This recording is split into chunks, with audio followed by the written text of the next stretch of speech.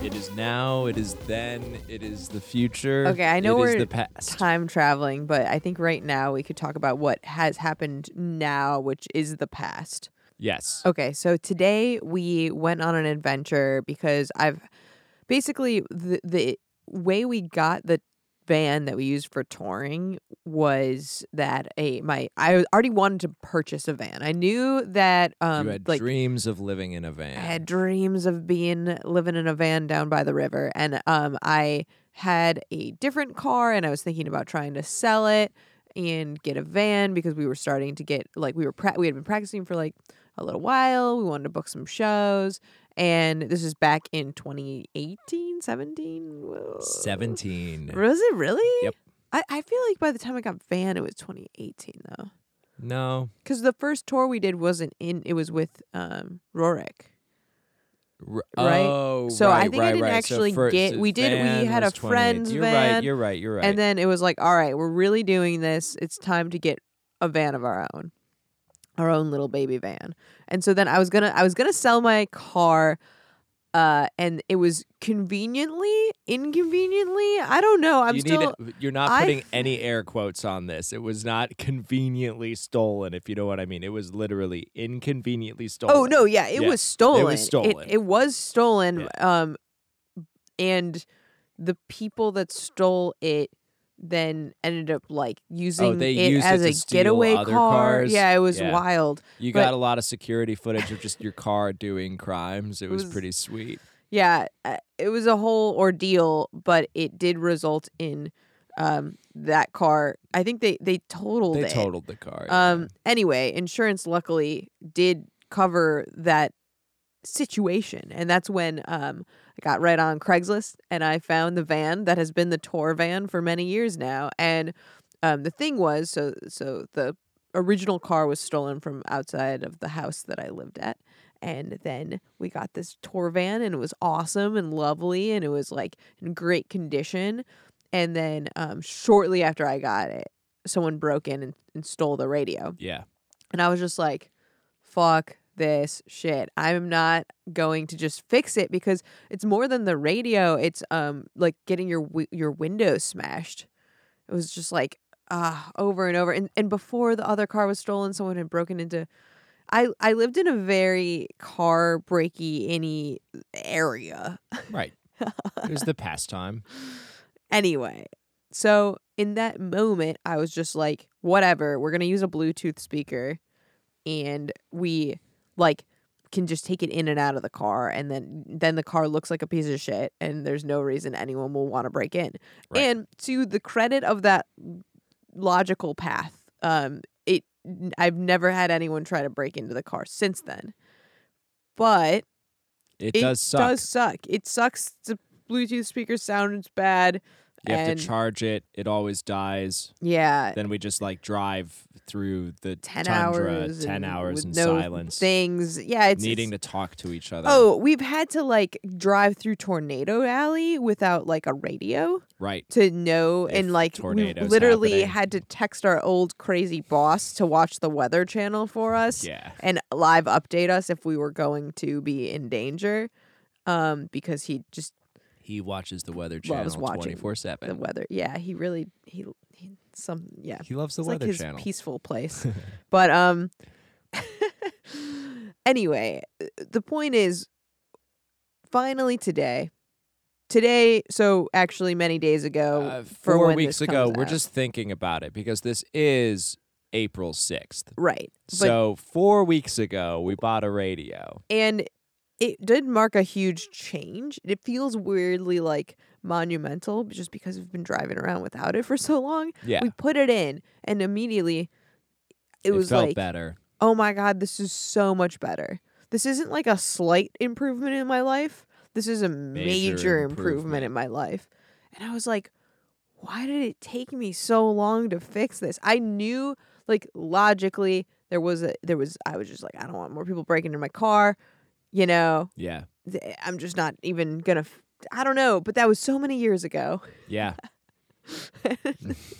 You have moved. I have moved. I live somewhere else. It's like, why did I moved 3 years ago now, Yeah. 2020. Maybe it was 2.5, but still, it's That's a significant amount of time. that I should have been driving around with a radio. We've gone on so many tours. 70,000 miles worth. Yeah. Yeah. That's 70,000 miles without a radio. So then now, I mean, so you posed the question as we were driving, what is this? Is there a deeper lesson? Is there a deeper lesson? And unfortunately, I feel like there There totally is. Yeah. It says something about me. You. Well, I mean, I think it says something about you, and I think it says something about society. What does it say? Well, I think that people, when faced with trauma, like, this is why we need to work through trauma. Essentially, it's like the reason why, because it limits your ability to enjoy things that are otherwise enjoyable. Totally. You know, because the thing is that if a traumatic event occurred and you carried it and it didn't negatively impact your life outside of it, then it's kind of like, you know, wax on, wax off. Yeah, but that like is But very, that's not- that yeah, that negates doesn't- the very nature of trauma. trauma. Like Yeah. that. Yeah. So it's not, because I guess what It I'm saying is stems that from us if trying you to like learn from events, if you that were very live bad. through an event, Yeah. you know, like basically, you know, logically, if you have survived something, Yeah. then you won. So like everything should be fine. But that's not the way the human mind functions. Well, Even if you survive and win, you carry effects of it that change your ability to enjoy life. yeah. You know? Yeah. And that's true on every single level. So like with the radio, it's that. Like it's a trauma response to theft. Yeah, I was just like, well, I won't have anything that's stealable. Right. How about that? How about that? And and the thing is that even if you just did cost benefit analysis of even if your radio was stolen every 6 months, you know, like at what Yeah. point, like it's like a question of where does it actually tilt the scales? Because if your Totally. radio is getting stolen every 5 years, Uh-huh. I think it's just worth it to have a radio. Yeah. Yeah. You yeah, know, yeah. even if we go like extreme, you know, like at what point is the actual cutoff? Yeah, like 'Cause every week, Probably not worth it. not worth it. It genuinely is not worth it. If your radio's Yeah. getting stolen, if your window's smashed and your radio's stolen every week, not worth replacing. Right, not worth working through radio trauma. Yeah. Okay. Uh-huh. No, radio trauma has now justified itself. Well, now we can justify radio trauma, and we can justify a radio police state. I guess is Oh, yeah? what? Yeah. Okay, Then it's, okay, you know, yeah, then it's like, okay, now my solution isn't. I guess it's a question of like, is it systemic or is it psychological? I think that a radio getting stolen every couple of years is a personal problem. You know? Yeah. It doesn't fall on society to Uh-huh. protect your radio. Sure. Your radio's getting stolen every week, then you hire a radio militia. A radio Then security guard. It's like that's where it like actually justifies itself. Yeah. Every few years, yeah, if I had replaced the radio instead of having no radio in the last Well, I mean, 5 think years, about like if I had- even just added costs of like all of the Bluetooth speakers that we've bought, all of the electricity that we've used charging those Bluetooth Yes. speakers, all of those Bluetooth speakers that we have lost. Totally. Yeah. No, we've definitely spent the same amount of money. The money has been the same, but our enjoyment, because it does, again, it sucks. Yeah. It has created a system that sucks. Yeah. So I'm like, well, this says a lot about like you personally, but also just It like does say a lot the- of no, I mean it's making me think about other parts of my life. Well, but the thing is that like this like piles up like through society because there's a lot of people concerned about their rate, like in one way or another, their radio that got stolen like a few years ago. yeah. And then that, because it's just like an anecdotal personal trauma response that stacks across all of society, that's when we start to have like entire stretches of towns where you can't pee in a bathroom, or just like basic austerity politics, like no more parks Right. because there might be crime in the park. Yeah. Don't let your children go to the park. They will be crime debt. Right. I think there's like an obvious tie there because it's like literally about crime. Right. But then yes, I'm the even personal, seeing it yeah. in like personal life traumas that then carry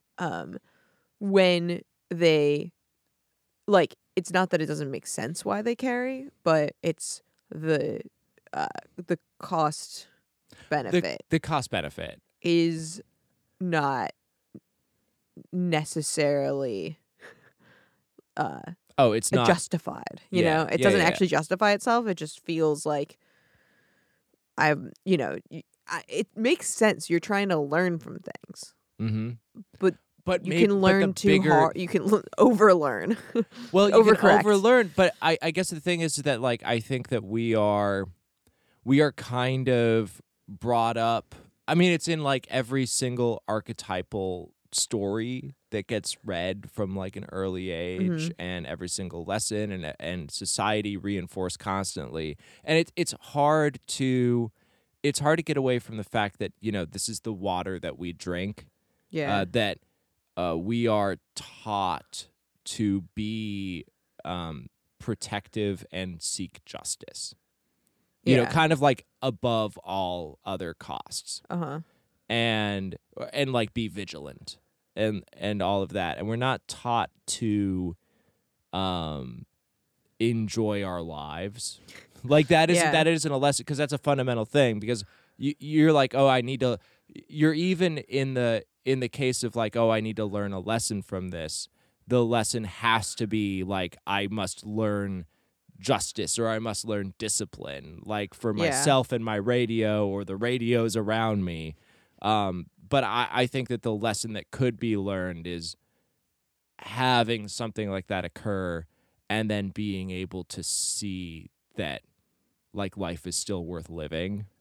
Radio life. Radio Radio life ownership is still worth it. Mm-hmm. And that's not a mindset or an outlook that is reinforced to be the lesson that you learn. No, yeah. You know what I mean? Oh, yeah. I mean, I feel like I personally, I have like now we're getting really because I feel like as a kid, I don't know if this is all, I was like pretty naturally kind of like seeking happiness. And my parents would even like my mom would comment all the time and be like, "You're so happy.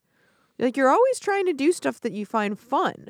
Like how weak. Yeah, well, like the implication is like, I mean, I think there was like a little bit of jealousy from her because she's so disciplined and sort of self-torturing. But she nailed that in. Right. Now it's deep within me, and now Yeah, but it's, look at that. I guess it's just like, I think that's I just think it's a huge misunderstanding about, because it's like, oh, I'm self-disciplined to be miserable. But I think that at the same time, you could be self-disciplined. It's just like to be happy. Yeah. Yeah. You know, it's like, it's those things are separated as concepts. Yeah. Because I do think, I actually, again, this is like the entire reason I'm doing the podcast, is to save your brain. And save society's brain. Because I think that if you do not have the discipline to be happy and the discipline to find new things to be excited about, that like it does rot. Like it's a muscle that rots. Totally. And there is no source of information out there saying that those two concepts are actually intertwined. Right. You mean that the part of you that is open to seeking happiness through new experience, through learning, through embracing, finding things that excite you. Yeah. Despite the fact that opening yourself to that level of vulnerability can also make you find stuff you hate or make you, Oh yeah. That kind of, yeah. But that it requires discipline and practice. It's that those like discipline and practice is so divorced from happiness and joy.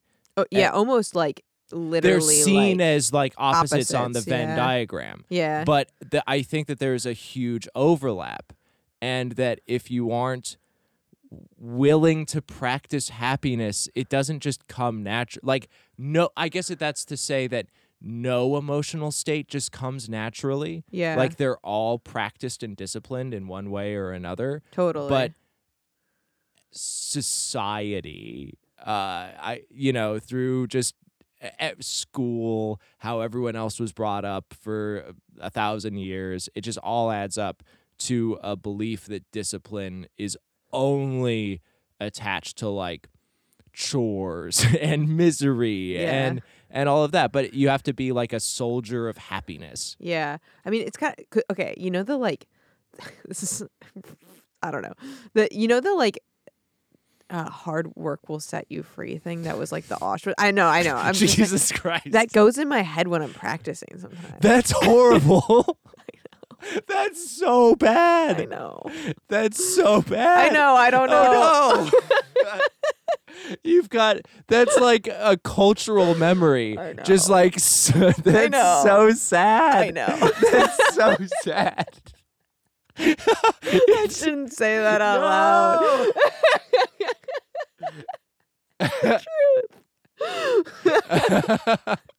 I gotta change that. You have to. That one's bad. That one's bad. We were talking about like the origin of brainworms, and like we were trying to figure out Joe Rogan's brainworm. Yeah. You know? Uh-huh. Oh, we just found yours. Oh, God. Like that is your It's so villain fucked origin up. story. Yeah, That it's, like, one's really objectively bad. fucked up. That I don't know. Like sticks. I like picture it. The gate. Yeah, the gate. The gate. I picture it It's- while I'm practicing sometimes. Yeah, that's bad. Well, no, because that's yeah. idiokinetics. What does that mean? So this is like vaguely hippie shit, Mm-hmm. but Gary Burton, the Vibes player, coined it and like taught it for like a long time. And Okay. my mentor taught it to me. And it's idiokinetics is like a method of practice where you associate imagery with like a given passage of music. Oh, yeah. It's like a memory palace kind of thing for Yeah. remembering pieces. Yeah. Yeah, so it's to bypass. It's the difference. It's not to remember pieces. It's to enter flow state, to cross the boundary between just playing something Yeah. and performing something. Totally. So you associate like patterns and musical phrases with certain images. So then instead of thinking like something mechanical, like Yeah, like left hand, right hand, right. left hand, right hand, you're thinking apple. You know, you're picturing an apple. Yeah. But in your case, you're picturing Auschwitz, which seems very bad. It's not for You're like doing- remembering or like right. for flow. I guess it is for flow. Yeah, of exactly. Practice. Exactly. Huh. You've done a very bad idiokinetic. Huh. It's just like No, you're- I don't know why. you're playing and you've just got Hitler. Like, Yeah. but the thing is that that's like a changeable thing. Yeah. Yeah, because I do when I'm doing the idiokinetic thing. I build like practicing new. though. Like I'm not having but no, I do now. I didn't when I was a kid and it Yeah. was forced, but I didn't used to picture that then. I picture that now. I don't know. Krinsky. I'm just letting the Summer truth Krinsky. out. It just started. We need to get you a new being- mind palace. yeah. Like we'll just do some, just just find some a new image. images. I'm just gonna That's an stop you and interesting practice. I'm idea. gonna be like Summer. It's not while we're practicing. It's only when I'm alone practicing. Oh my god. Stop.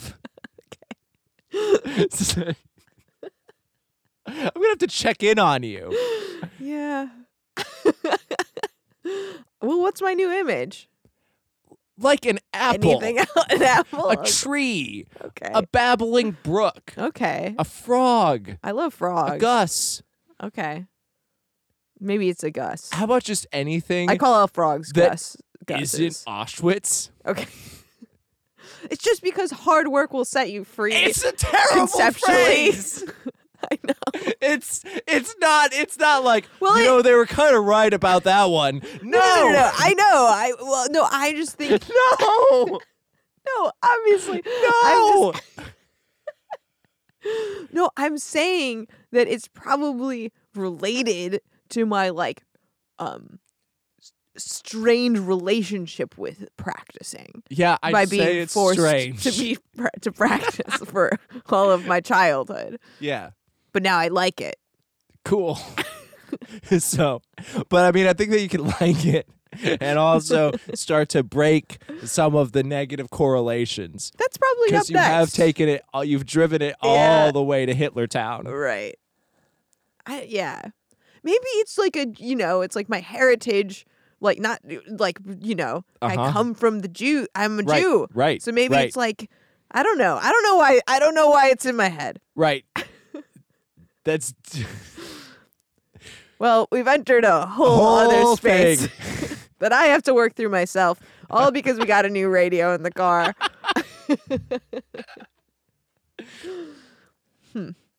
Well, anyway, this is I Don't Heart Radio. I'm Summer Krinsky. I'm Scott Murphy. And this could be your next favorite band.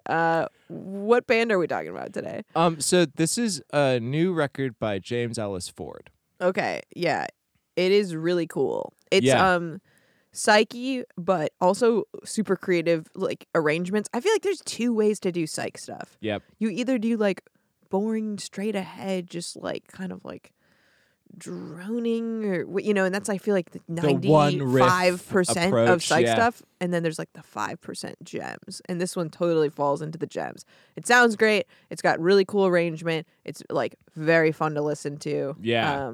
Yeah. Have you ever heard like the 70s Eno stuff? Like maybe a little. Another Green World.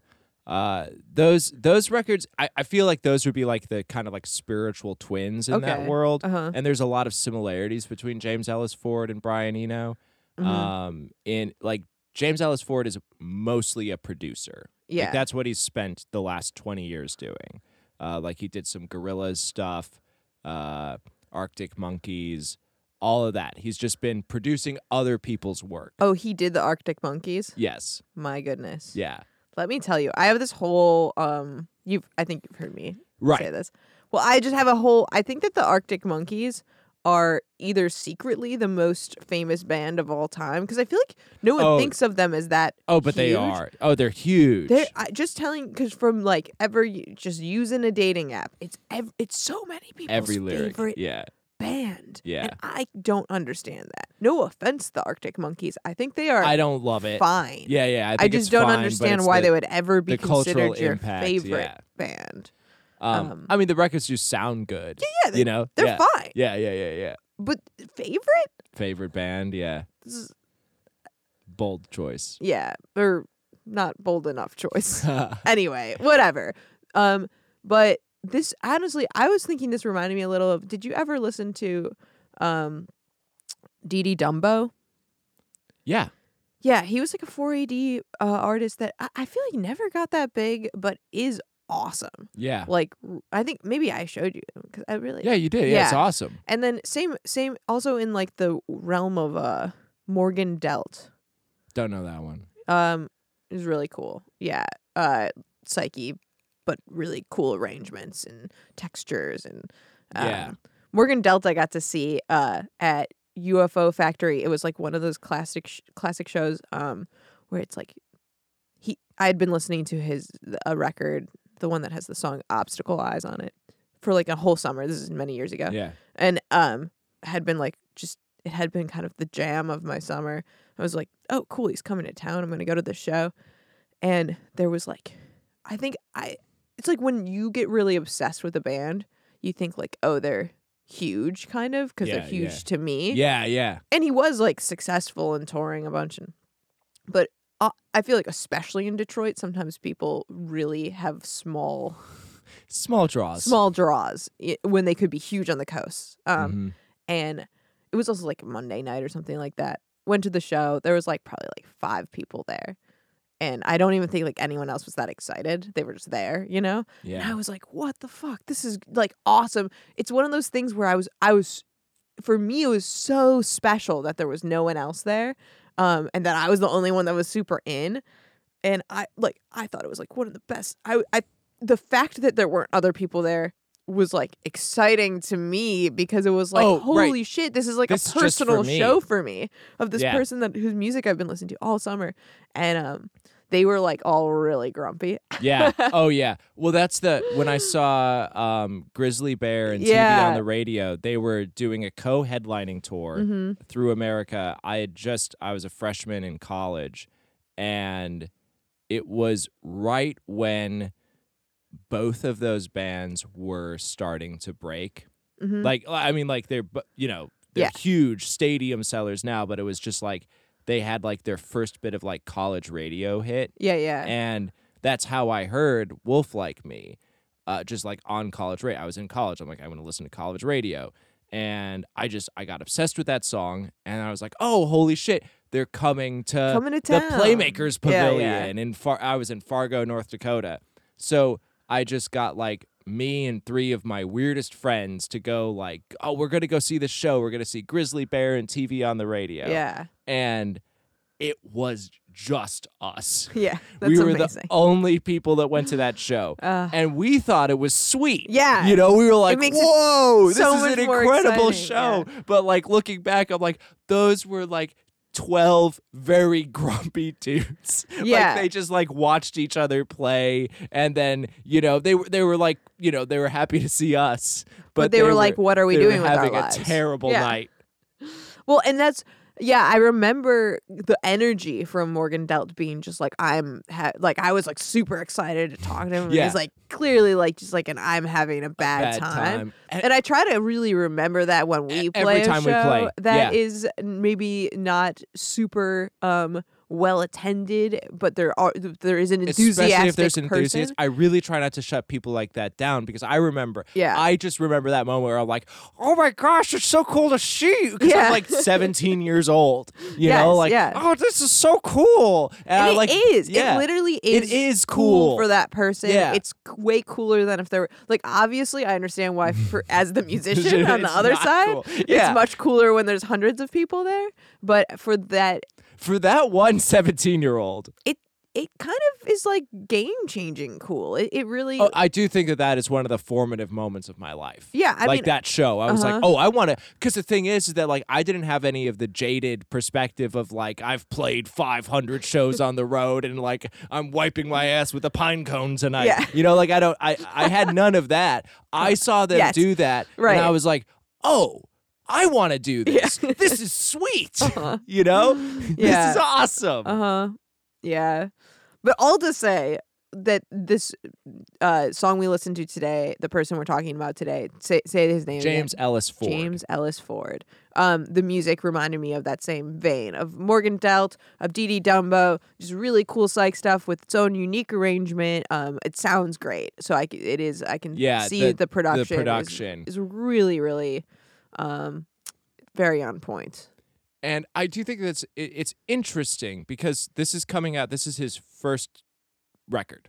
Oh, really? Yeah. Because he's just been on producer He's side. been making other people's records for 20 years. Wow. And so, like, this is the one he has, you know, this is his. Yeah. And it's really fascinating to have that perspective put, which I think is where it has, like, the Brian Eno thing, because Eno was just producing other people's records. He was playing in Roxy Music, and then the solo Eno is very, it occupies a very same, like, special curated space that I feel like this is just, like, spiritually akin to, because it has, like, the intelligence and the experience of working on so many records that aren't your own, but still finding a way to, like, distill your own personal, like, you're putting so much of your own personal life into it, because it's like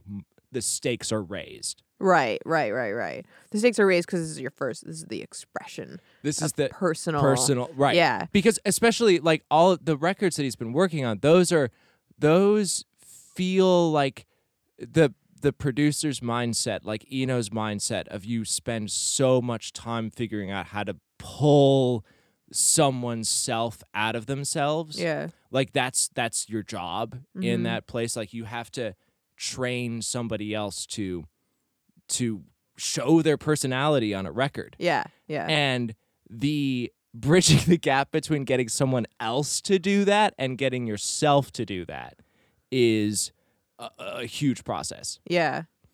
Totally. No, that makes me think of the band that what's the Paper Chase.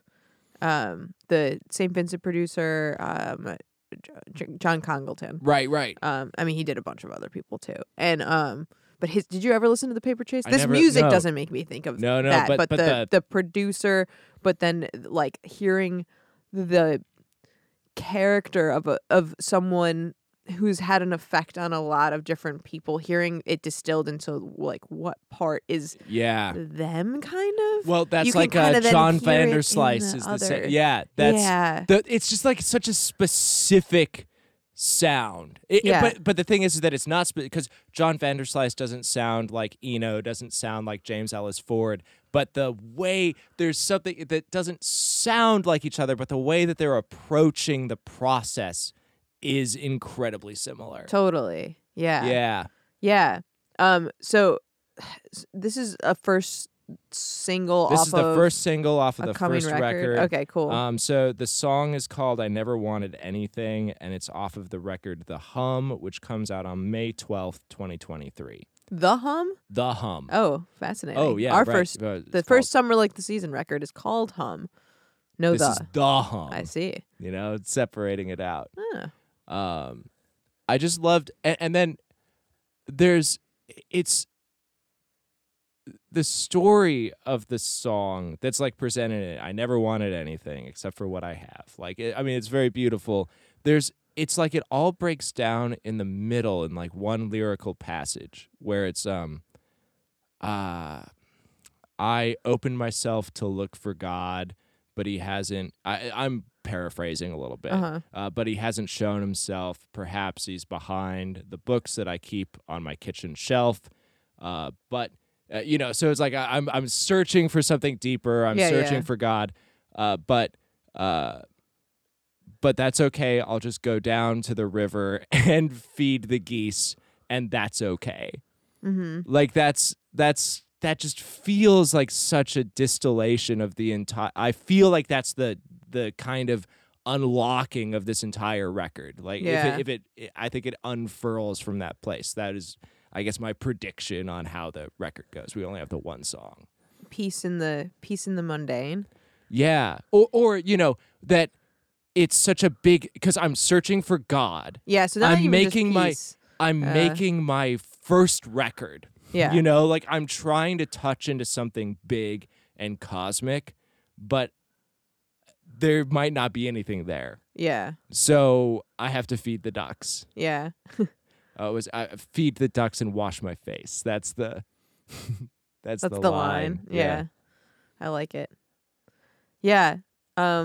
It's a really cool song. What's the song itself called? I never wanted anything. I never wanted anything except for when I do.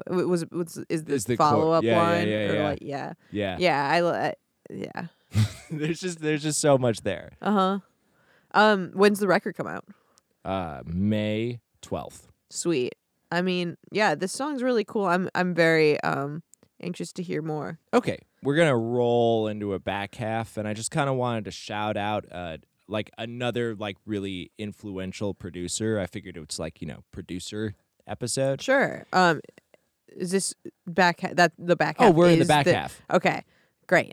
I think it's very. This is very flowy. This one isn't gonna be about Scott entering the internet. It's no longer that segment. Well, I mean, no. Okay. This is always different. What producer are we talking about? Spot Lockett just passed away, like age 72, and they just had a really important place in like the American DIY recording. I don't know anything about Spot Locket. Okay, sweet. What a name. Yeah, yeah. And it's stylized. Like, it's very specific. Okay. He liked it spot with a dot in the O. That is like his official, that's like his name. Whoa. Yeah. Spot Locket. Spot Locket. Spot Lock and Drop It. So he was a part of SST Records, which was the Black Flag label. Mm-hmm. So like late 70s, early 80s, the front man of Black Flag started SST Records to just put out Black Flag. Okay. And then that turned into the archetype for the American DIY label. Uh-huh. Like, small indie. It just, they just wanted to put out their own music, which was at the time like unheard of. Yeah, right. To assemble an infrastructure to of your own. record music, produce physical copies of music, distribute them across record stores across the coast. Yeah. At the time, there was no one outside of like people that owned everything. Yeah, totally. So, it's like trying to build your own road. Yeah, exactly.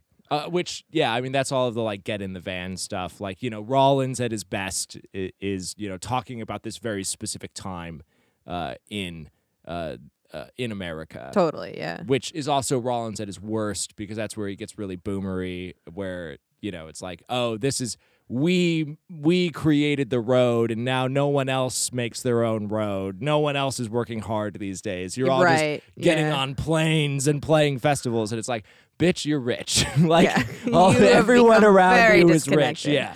We're still doing it. So, the fate of the boomer.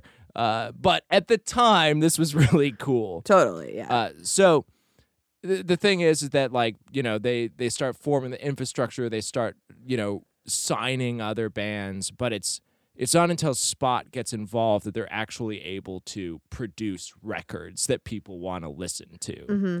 And I just think that's really important, because he wasn't like, he wasn't a cool punk like, everyone else. He was a guy with a bunch of microphones. Right. And like willing to do it. Perhaps like the nerd on staff. Yes. Okay. Yeah. Turns out very necessary. Super necessary. And that's what takes a, there's the gumption and the willingness to tour that like a Black Flag does. Mm-hmm. But the ability to have music that is listenable distributed to people outside of people that are just at shows, pretty huge. Yes.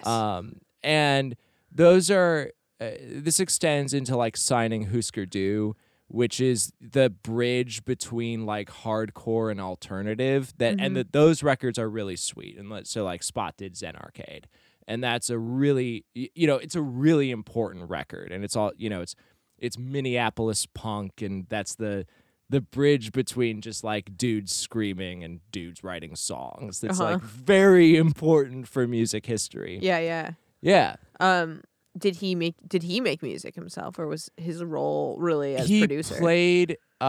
It's like he played bass in Black Flag for like a month. And he was just like, not for me. He just wanted to record other people. That was like his calling. And the records that he did, they're very raw, open, and honest. He kind of like referred to jazz engineering a lot, like, which is very interesting that those early like American hardcore records are being engineered with like the mic techniques and the way that things were captured in the room. It's like from the perspective of a jazz engineer. Well, it kind of makes a lot of sense to me when I think about it. Yeah, it's like it's a very like live in front of audience. If it doesn't feel live, yes. If it doesn't feel live, you're not actually getting. You're not translating the experience. Point. Yes. Yeah. And I think that's like a very like important producer mindset. Is that you have to translate, you have to find what's special about the thing, and that's what has to come across. Yeah, because there's plenty of genres that I don't think in fact, you not only aren't necessarily transferring the live experience, you almost like, Oh, you have to like take it out. you want to, yeah, exactly. Yeah. But with that kind of music, that is the key. That's what like that unlocks the emotion, I think. Yeah. Yeah. So, okay. So he's producing all these bands. Oh, He yeah, doesn't want to get on the road. Yeah, I mean, he's producing this, and his like the bulk of his work is from 1979 to 1986. He creates the American DIY scene. That's wild. Yeah, and that's his legacy. It's the direct. You know, there are some great Albini threads on the importance of Spot's records because, Yeah. like, without Spot, there is no Albini. Mm-hmm. It's the archetypal person who is part of the scene, Yeah. who is there to document and there to translate the experience of what's going on in kind of like a regional dialect. Yeah. And It is kind of like archival. It's like it's just accurately reporting music history yeah, via recording it in the way it's meant to come across. It's kind of, I obviously, I'm an audio engineer and I like engineering records, but I never have thought of it in quite that way. it's a fun way to think about it. Yeah. It's an entirely different role, and it's hard to see it like outside of the scope of history, Mhm. like what the next one will be, because it's without the benefit of like looking back 30, 40 years and going like, oh, you got all of that. What, you the know? next scene or? Well, or the next who's the next great archivist? Because until there's an archive, Yeah. there's no telling. Well, I think there's a lot of conditions that have to happen to make the archivist, like for a scene to exist. Yeah. Like, because, obviously Black Flag super influential, but it was like a scene of a lot of other bands inspiring Right. each other and kind of coming together. And like localized. Yeah. Like well, there is right. something, It's yeah. specific to an area. And like for Detroit, obviously there's Motown time, and then there's also techno time, and those were like huge scenes. And then of course garage rock with, White Right. Stripes and everything. So those scenes have remnants that like will forever live in the city here. But the times of, I think that the highest thriving times of those scenes of like their birth, that kind of that is those are archived by people like that we already know. What is the next one and where it's happening? That's I don't know. I mean, I don't think it's possible to know. Yeah, I guess that's is the the thing. We point. don't know Yeah. Until it's gone. That's Yeah. the that's the irony of it, and the kind of like cruel fate of like dedicating to archiving is that it doesn't show its importance until the thing is no longer alive. Yeah, you have to be doing it as it's happening. And have to, there's a lot of like foresight and faith in what you're doing, because it doesn't make sense until it's done. They were getting pretty big though. They were throughout getting it, right. Yeah, they were getting big. I mean, Black Flag was getting big. Mm-hmm. Husker Du was getting big. I'm talking about specifically like through the lens of like Spot Lockett, because it's a relatively brief like career. Because he didn't do much after. No, I mean he did like an occasional project for a friend, but he fully dedicated just like 7 years to this is what I do, and this is going to be the beginning and this is the beginning and end of the scene. And once he stopped doing it, that whole thing started to kind of fragment and fall apart. Right. Like yeah. that's his ability to translate these, disparate parts of a like very disorganized creature is what makes it function. Totally. Yeah, that is kind of it's what makes it magical that it is a short time though. You know? Like as things I feel like it's we like try to recreate those moments Yeah. sometimes, and the thing is when they just kind of obviously it inspired other things and other things inspired. Oh, right. Oh, it passes lives on in it its lives own way, on. but there is that like crucial time where it like that's the snapshot that really Yeah. matters. And I guess it's like analogous to because at the same time that's Factory Records over in the UK, which I'm gonna make the band watch 24 Hour Party People on tour because I keep saying it's like You've tried. I think you've so many tried times. to get me yeah. to watch I've it. tried to get Liam to watch it. Did I fall asleep? I think you fell asleep. I think I yeah. fell asleep. You fell asleep. I'm sorry. It's very I important. know it's very important. It's very to you important. that I watch that and don't fall asleep. Well, it's the same spirit, just the Manchester edition of archiving. There is a loose network of people that kind of work with each other and against each other, and fight and fall in love and all of that, and it's condensed in like 6 years of intense activity. Do you think that the internet is going to create that in new ways that are less location based? Well, see, that's I was kind of like thinking along those lines, and there's a degree. I'm trying not to just be a boomer about it. Yeah, because I know my immediate intuition is like the internet has killed this beautiful thing about humanity, and then in an effort to not just be a negative person, when I really think about it, that can't be true. It's probably taken location out of the equation. The thing is that I think that it has taken location out of the equation because it's like we could say like MySpace bands. MySpace bands was a thing and a scene and all of that. But the thing is that I don't think that it has as lasting of an impact because there's something about the locality of a scene where you're like forced to interact with people on more than just like trading tracks back and forth. Oh, but MySpace bands, I think, have had a hugely lasting impact, don't you think? That era of music, Paramore's still cranking it out. Yeah, I know that Paramore's still cranking it out, but they're all still cranking it out. Paramore's the only one that's still listenable. Right. But where are the characters and how are you getting the personality out? There's not enough like lore there.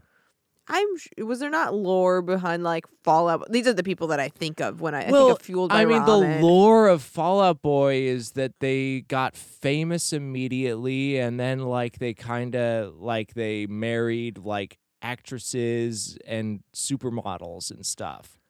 You just think it's not as fun. They might just not be as fun of people. But I'm saying that I think that what creates funner people is interacting with people. Totally. Yeah. You know what I'm saying? Like there's more interpersonal drama and interesting relationships when people have to live with each other. Yeah. It's just that I guess that the internet age is the start of just like you blow up from nothing without having to have a relationship with people. But I mean, I think there were like I would say you becoming remember how you get like a background wallpaper, like you are you go to my page alternately so I'm gonna like different. It's a different relationship that you grow with your fans because you become part of their identity in a in any way. In a parasocial way. Yeah, exactly. Yeah, but I don't think that makes for like I think it's more parasocial, less literally like social lore. Yeah, like legend stuff because it's if I'm just kind of like spitballing through history, the Brooklyn scene of like 2006 to 2010, which is that's like locality based. Strokes, TV on the Radio, and many, many others. Yeah. That's people interacting with each other. That's like creating. There's a degree of community and lore that's there, and they're feeding each other musically. Like they're supporting they're going to each other's shows. They're opening for each other. They're like those feel like those are like human relationships that you can still see exist today that are like outside of like tabloid culture. Right.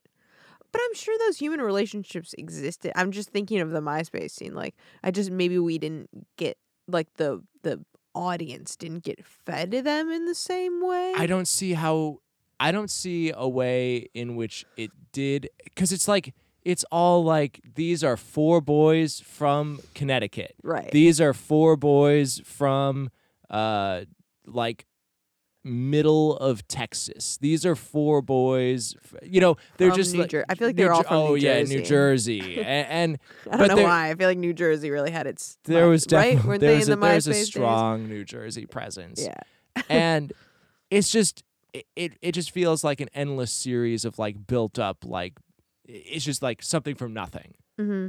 Just over and over and over again. Well, I guess that's kind of the thing of why we like with this podcast we were talking about just like the story of people and the part Yes. that seems to sometimes be missing in the or it's either missing or so constructed when it's there. It Yes. feels so shaped. It's like with bands that don't have a manager or a label or a press agent or anything like that. There's just nothing. There's just nothing. Yeah. And then with bands that once you hit that like that growth it point, feels really then constructed. you've got a team of writers. Yeah, and they're right. The team of writers usually write that this person's very DIY, which Yes. is a very confusing Yeah, thing to do. Yeah. Because You're just literally that's just literally not what it means. It's kind of like how indie turned into it. Like it's the indie isn't a genre, it just means independent. But now it's, top picks in indie. right. So, and now DIY, we're getting even further into the wormhole where just DIY just literally means do it yourself. Yes. But there's a team of writers and a director and a whole just like host of people gathered around like one child, and they're like, you shall be the DIY messiah. But I think that the way it's just like the problem is that a lot of people are kind of sold that I think that like people are reluctant to figure out their own story that they're trying to tell through their music and through their art, and what the story is that they're trying to put out there about themselves, because it gets associated with like branding, and that sounds very gross. Right. And as musicians, we are like disgusted. Yeah. But the thing is that if you don't take control of it, then it just takes control of you. Or non-existent. Right. And that is unfun. Vacuum. For people trying to invest in like if there's like if I can connect with your music and then find something, even just like a tidbit about you, some sort of detail that then like makes me feel like deeply connected once I've already bought in to the music. Then there's just that's something like that's what I lead with when I'm like showing something to a friend. I'm like, this person like had a complete and total mental breakdown. It was pretty sweet. Here's the music. Right. Like this one was pretty good. Mm-hmm. Aliens were involved. Cool stuff. Anyway, check out the music. Yeah. Yeah. So, I mean, in lieu of having, because like that's the kind of the beauty of like this producer and like a good producer. Because it's just capturing the thing as it was. The thing that is special about the thing without being a branding PR agent. Exactly. Yeah. A very light touch to accomplish. I mean, I feel like it's a careful needle thread. Yeah. Yeah.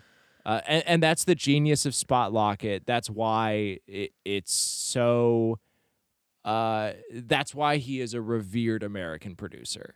Yeah. Well, I mean, I think this is a good spot to wrap. This has been I Don't Heart Radio. If you like this podcast, you can follow it on Instagram at I Don't Heart Radio Pod. You can follow me on Instagram at Summer Like the Season Music.